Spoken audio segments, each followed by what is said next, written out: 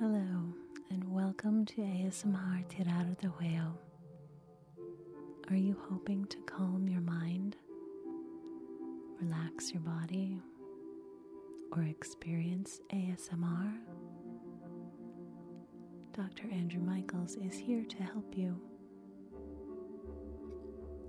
Today, Dr. Andrew Michaels tells the story of the first shadow person he encountered on his own. Now that he knows of their existence, his view of the world and the creatures in it has changed. So when gossip in an area claims there is a vampire problem, there seems to be no end to the actual possibilities. What is attacking the small town? And why has it started now? Good afternoon, everyone, and welcome to my stories of the paranormal and the mysteries that I've encountered in my travels. My name is Dr. Andrew Michaels, and I am here to help you. And one of the first things I can do to help all of you is to educate you, teach you, tell you the stories that I know, and spread the knowledge that I have about the world around us and some of the dangers that lie within it. It was soon after my last adventure where I hunted down an old friend and had him explain to me about the shadow people that lived among us, the shadow people that live deep in subterranean, dark areas of the world, that I came across my very first shadow person on my own. I had heard reports that there were a string of murders in a small town south of Youngstown, Ohio, a town called North Lima, Ohio, a real small, insignificant place, one red light, famous for its high school and its football team more than anything else. But it did have a burgeoning industry that most people probably didn't know about, and that was coal extraction. The coal seams near North Lima and in North Lima were close to the surface of the ground. They were literally lying almost on top of the earth itself. You only had to scrape down a little bit to get to the high-yield coal seams that covered the area. And it was well worth digging through that ground to get all of that precious resource up and out of the ground. And companies made a lot of money digging the coal from those seams. But it seems, segueing, that there was something else hiding in the ground that they dug up. An evil, quite ancient, something from our recent Paleolithic past. Whatever it was, it had a penchant for human and dog blood. Many animals were found drained of their blood, and it had moved on to human beings. They thought they had a vampire in the area, or somebody pretending to be a vampire. It didn't eat flesh, it mainly just sucked the blood from a corpse, leaving them dry. They died from blood loss, yet there was no blood loss around the body when it was discovered. Of course, the body could have been drained of blood and then placed in another area. But in many of the attacks, it was clear that whoever attacked the human beings and the dogs fought back in the area where the blood extraction took place. Footprints, other evidence proved that the attacks were where the blood extraction took place. So whatever it was, it literally sucked you dry, and you died, your heart giving out from exhaustion and not having any blood left to circulate through the body.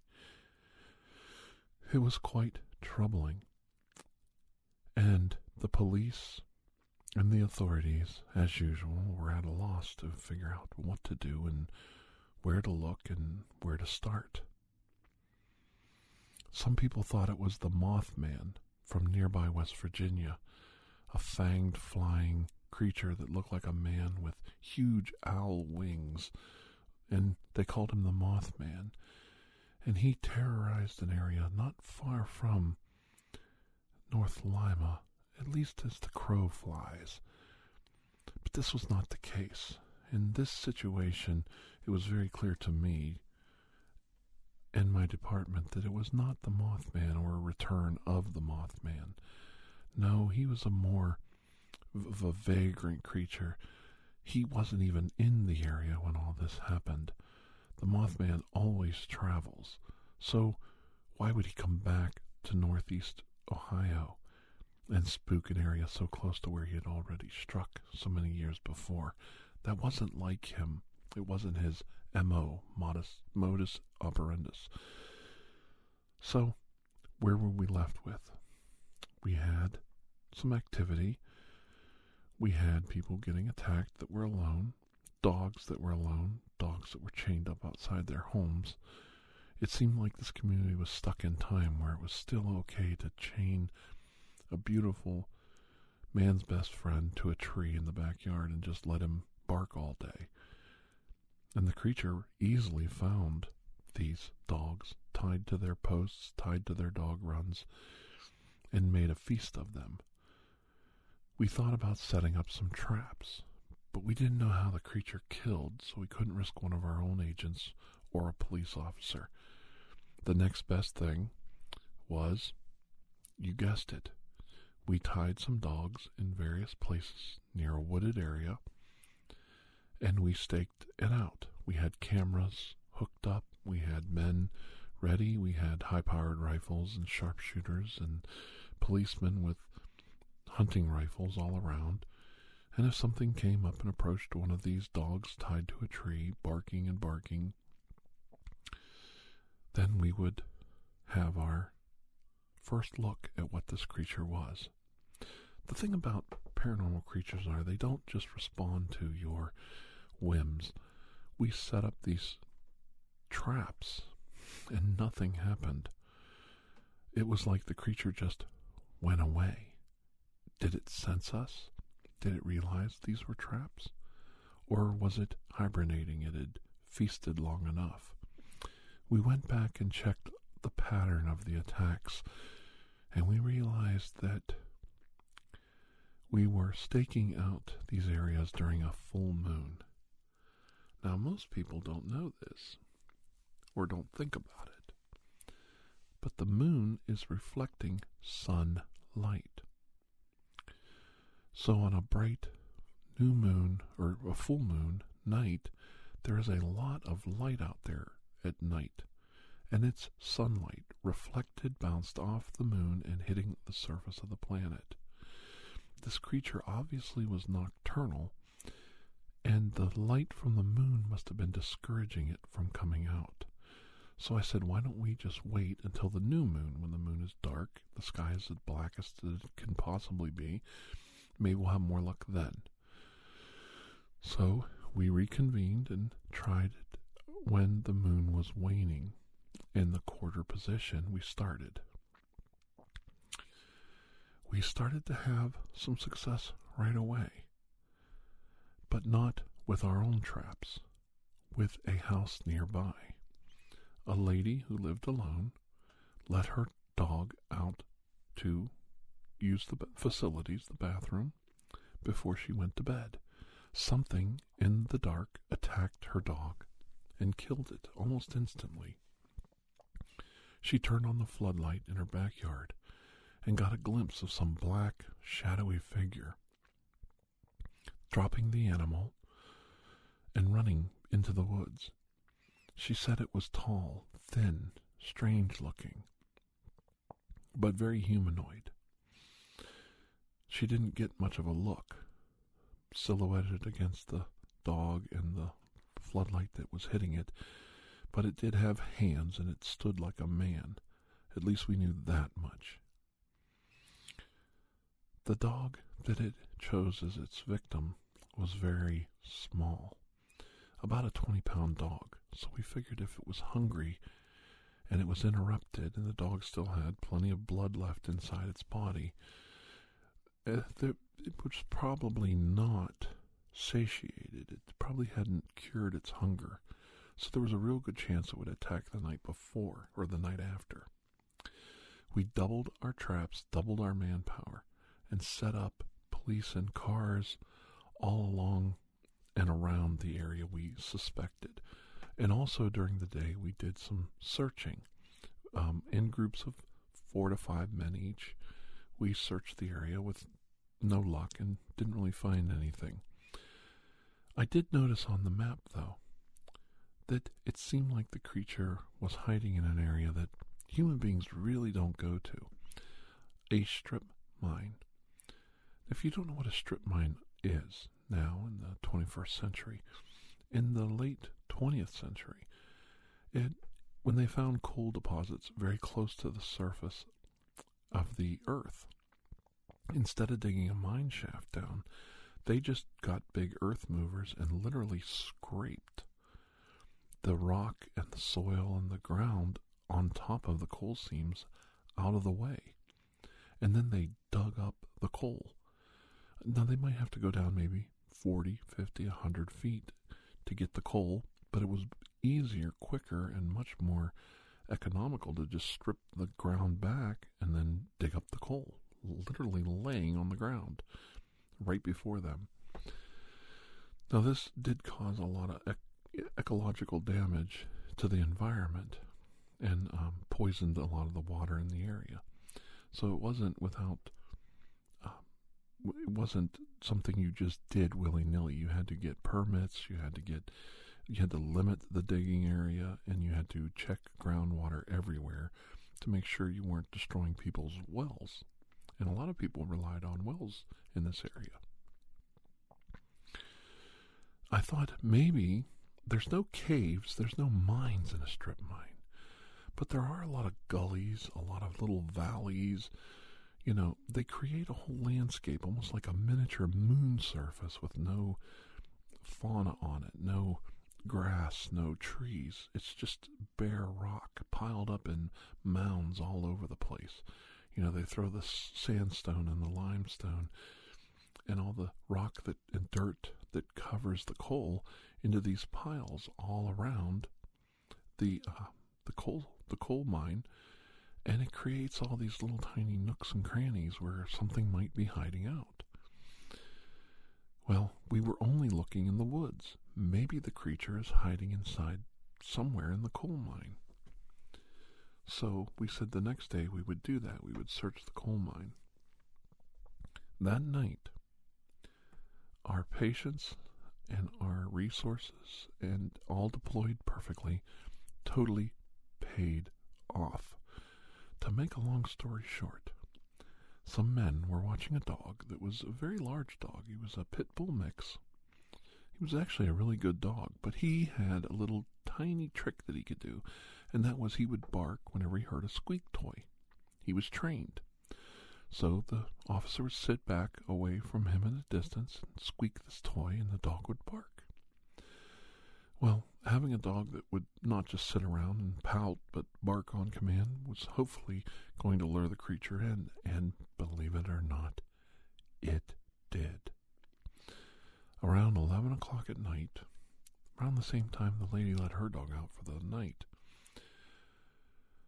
they squeaked the toy. The dog started barking. The officer said to his partner sitting there watching, armed and scoping in the dog's position with his rifle, he said, "See, I can squeak that toy and the dog barks on command," and he squeaked it again. Suddenly they realized they were not alone. Something was standing in their midst. They were immediately attacked, but these weren't innocent victims in their backyards feeding their dogs or taking a stroll with a girl or a boyfriend. These were armed and trained officers of the law.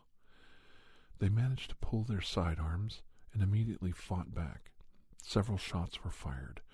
One of the officers even shot his partner in the foot. Many officers ran to the area. It was over as quickly as it began. Whatever it was, they never got a good look at it. They never saw it. The only thing they know is it grabbed one of them from behind, tried to pick them up off the ground.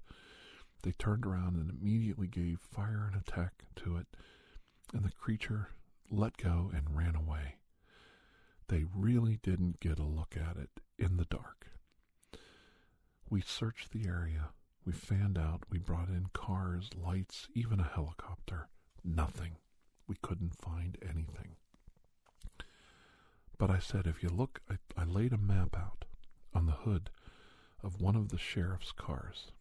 And I took a pen, and I said, if you start looking at these attacks, I think whatever it is coming in through the wooded area. If you draw a straight line back, they all seem to intersect back into that coal mine where they're starting to dig those new seams up. We need to go in there first thing in the morning. So we decided we would do just that. And in the morning, I got myself suited up, armed myself to the teeth, and I had some surprises up my sleeve. My friend had told me that these things hide in the ground, so I thought maybe it's possible we can detect it with a metal detector or a ground sonar or something. So I procured some equipment, and I had several men searching the ground in the coal area. Now they were just walking along the rubble that was dug up from the coal mine, and we didn't really know where to look. So they were picking up all kinds of mixed signals with the metal detectors, and the ground penetrating sonar was just kind of not really able to work well because the ground was uneven and rocky. Like I said, it's almost like a lunar landscape, devoid of life, gray rock, shadows just kind of play funny in these kind of areas. And even though there's no caves around, per se caves, because the ground is all loose and the rock is all just piled up, rubble on top of rubble on top of dirt and other soil. Whenever there's a good strong rain, rivulets grow in the sides of the hills and form their own water channels, and erosion takes place and rocks fall, and it's quite an alien atmosphere to be in. It's almost like being in the middle of a war zone. I had an idea. If there is some creature hiding somewhere, maybe it's coming out of the seam of the coal. And they said, well, first of all, you're insane.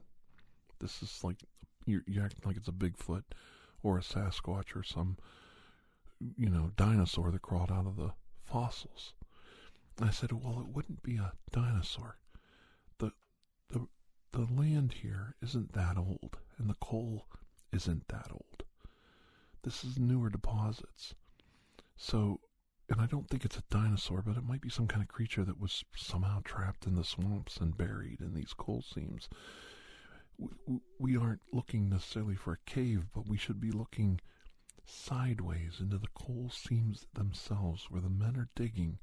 Maybe we can see some kind of entrance, some kind of hole, some kind of divot in the actual seam itself. We searched and searched and really didn't find anything, but near the end of the day, when it started getting dark in a shadowy area of the coal seam, one of the miners asked us if this was what we were looking for, and he took us around to the side of a hill, well, a cutout area, and he said, see how there's a gap in the coal seam, and it seems like it goes back quite a ways. We shined a flashlight down in it, and it looked like maybe it triangulated maybe 15, 20 feet deep into the side of this coal seam. And I said, well, that's kind of what we're looking for. What we need is a long rod or a stick or something. And they had a stick that when they sometimes dynamite in the area, they pack the dynamite into a drilled hole in the coal seam. So what they do is, they drill a hole, and then they place some explosive in the hole, and then they pack it, push it down in the hole and make sure that it's deep and they get a good blast radius in the side of a hill. So they produced a long rod, and we kind of, with a light on it, inspected the area. You couldn't quite crawl into it. It wasn't high and wide enough for a human to get into, and the whole area was dug out, so it was absolutely not safe for somebody to even stick their head in there. With all the rubble above, could just give way. But I said, this is kind of what we're looking for. Do you see these kind of divots before? And they said, yes. We've seen these kind of bubbles or holes in this coal seam. It's kind of strange. And they said, now that you're bringing it up, I kind of remember seeing one. When we broke it, it was like a dome. And that was right around the time this started. And it was almost like a glass dome, like a black onyx glass. And they took us over to an area where we found some pieces from this bubble that they had dug into earlier. And they totally destroyed that part of the coal seam. So what we had was just some pieces that looked like black onyx glass. And I said, I wonder if this was some kind of tomb or some kind of carapace or cocoon for a creature. And we snapped it open. Everybody was looking at me like I was very strange, very odd. Like, why would you even make that kind of assumption? I said, well, if the creature was like in a cocoon or some kind of transformational protective covering, and then it fell in a swamp, maybe it got buried, maybe the cocoon protected it. Now that we've broken open that cocoon, the creature has come out, and now it's feeding. It is possible. I mean, we've all heard the stories of frogs and other small animals jumping out of coal seams when they crack open a rock. Most of them have been disproven as hoax, but you never know. Right around that time, it was getting dark enough that it was almost night, at least on the side of the hill we were on. I actually stood up from the glass pieces that I had in my hand and went to toss one of them, a bigger piece. I was just going to keep a couple smaller ones to put inside a plastic bag and to take back for, to evaluate them. And I saw something climbing out of that hole we were inspecting earlier. And I remember clearly, I had 3 miners with me and a couple of police officers and one of my agents with me. And I'm standing there, and about 150 feet away on the other side of the dugout, the canyon that was dug out, on the side of a strip mine hill, something was crawling out of that hole and up the side of the hill. And I'm shocked even thinking about it today.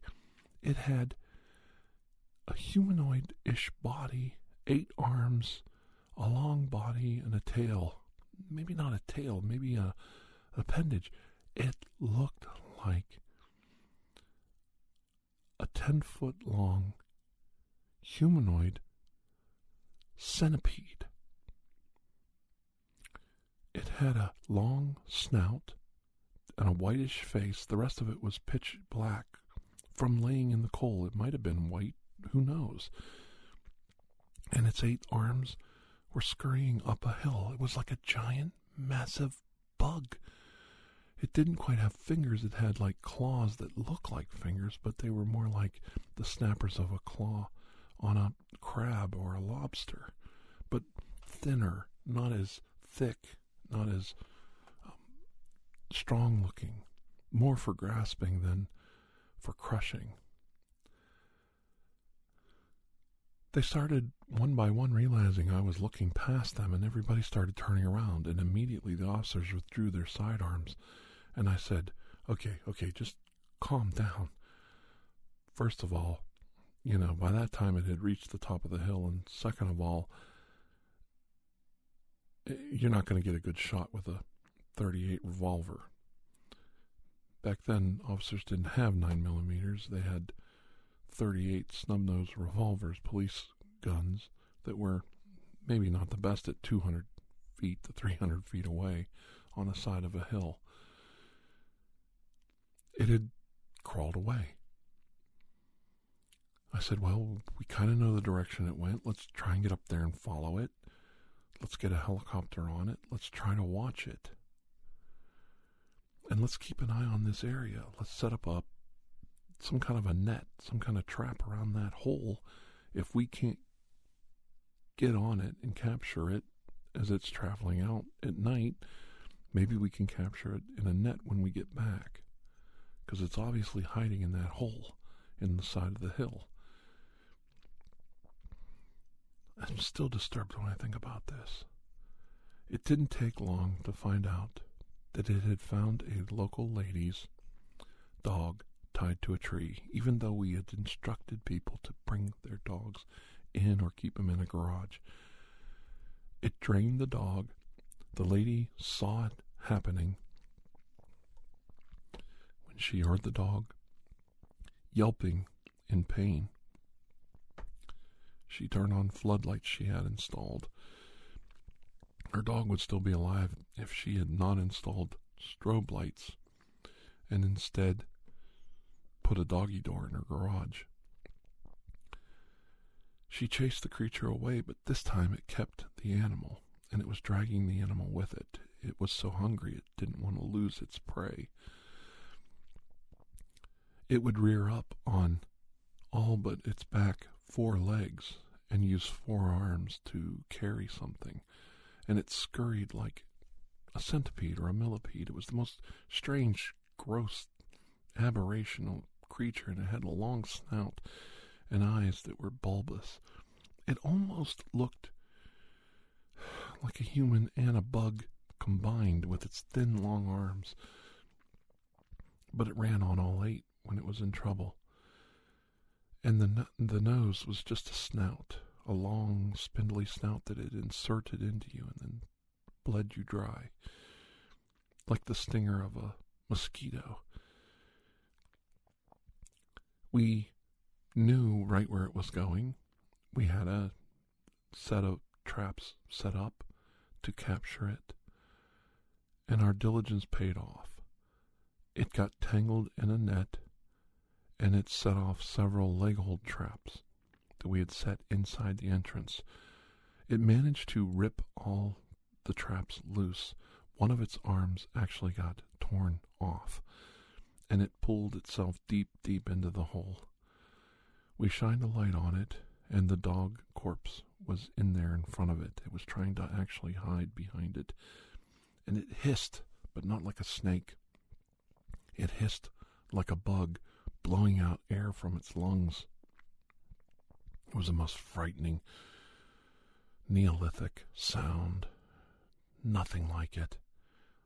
It roared out of the concave hole that it had dug for itself, like an echo chamber, and it was a fearsome sound. It was very frightening. We managed to loop one of the chains to the leg hold traps and started to pull the creature out. Because we were shining light on it, it obviously was hurting it. Eventually, after tearing another arm or leg from the creature loose, we finally got a hold of its main body. Without damaging it further, we pulled the entire creature out. It was strong, fiercely strong, but with the net and the traps tangled on it, we were able to pull it out and secure it to the ground, much in the way you would a 10 or 12-foot alligator. We wrapped it up in the netting, kept it as safe as we could, and removed the leg hold traps that were stuck on the remaining legs. Obviously, it had caused it great pain. We also gathered up the 2 damaged limbs and brought them with us. We loaded it up and took it to a local veterinarian, tried to get an x-ray of it, tried to take photos of it, tried to work with it. Before long, and under just the normal lights we used it, we have no idea exactly at this point what did it, but the creature expired. It just died. We don't know if capturing it stressed it. We don't know if the light we kept constantly shining on it was damaging it, maybe burned out its retina, burned out its brain somehow. Maybe its optical nerves were drawing the light in and it was damaging it. Maybe we killed it.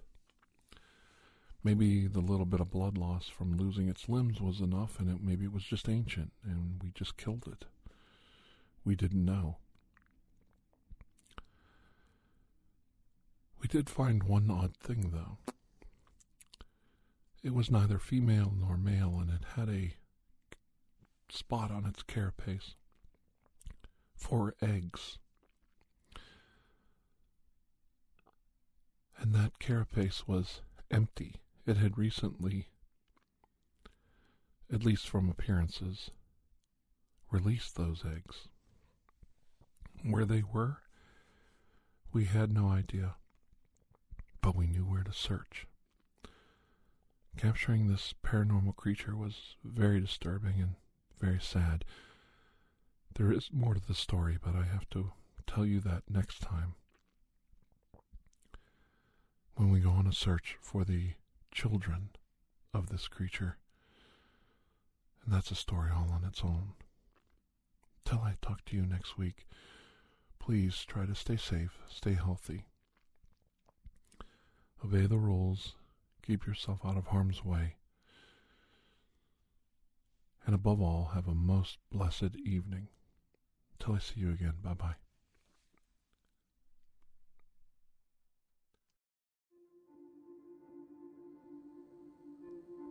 Thank you for joining us for ASMR Tirar de Huevo. Please take a moment to share, rate, and review this podcast. It really does help. If you are interested in additional ASMR content, you may view our library of videos at youtube.com/Tirar de Huevo. The theme song, Atlantis, is by Jason Shaw of Audionautics.com and is used by permission. Correspondence, including questions or requests, may be sent to tirardehuevo@gmail.com. On behalf of Dr. Andrew Michaels, thank you.